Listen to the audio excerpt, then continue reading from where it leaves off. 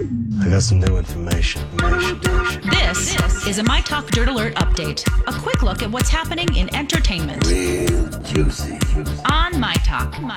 Tell me something good. Craig J. Martin, best known for writing Tim McGraw's hit Don't Take the Girl, has died. News of his death comes from his son Keith, who confirmed that the songwriter died on July 3rd from sudden cardiac arrest. In addition to writing for McGraw, Martin wrote for the Western Flyers, a former swing band, and was writing for new artist Jeff Buell. He also recorded and mentored young artists as well as performed live until 2018.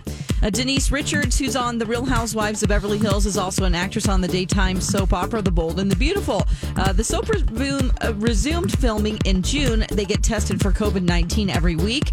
And for intimate scenes, cast members have two choices: a mannequin doll or their significant other.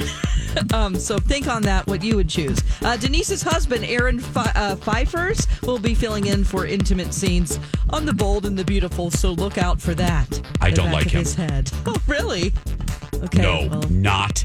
He's one of the worst housewives husbands ever. Wow. Okay. I don't watch that current season, so I'll have to check that out. Yesterday, long lines greeted the visitors to downtown Disney at Disney resorts and specialty stores and restaurants reopened. Disney has extensive safety guidelines in place to ensure that both customers and employees remain safe.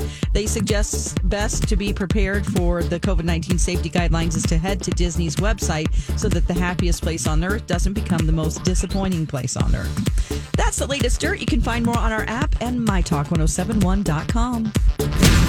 Greatest update ever. Dirt Alert updates at the top of every hour.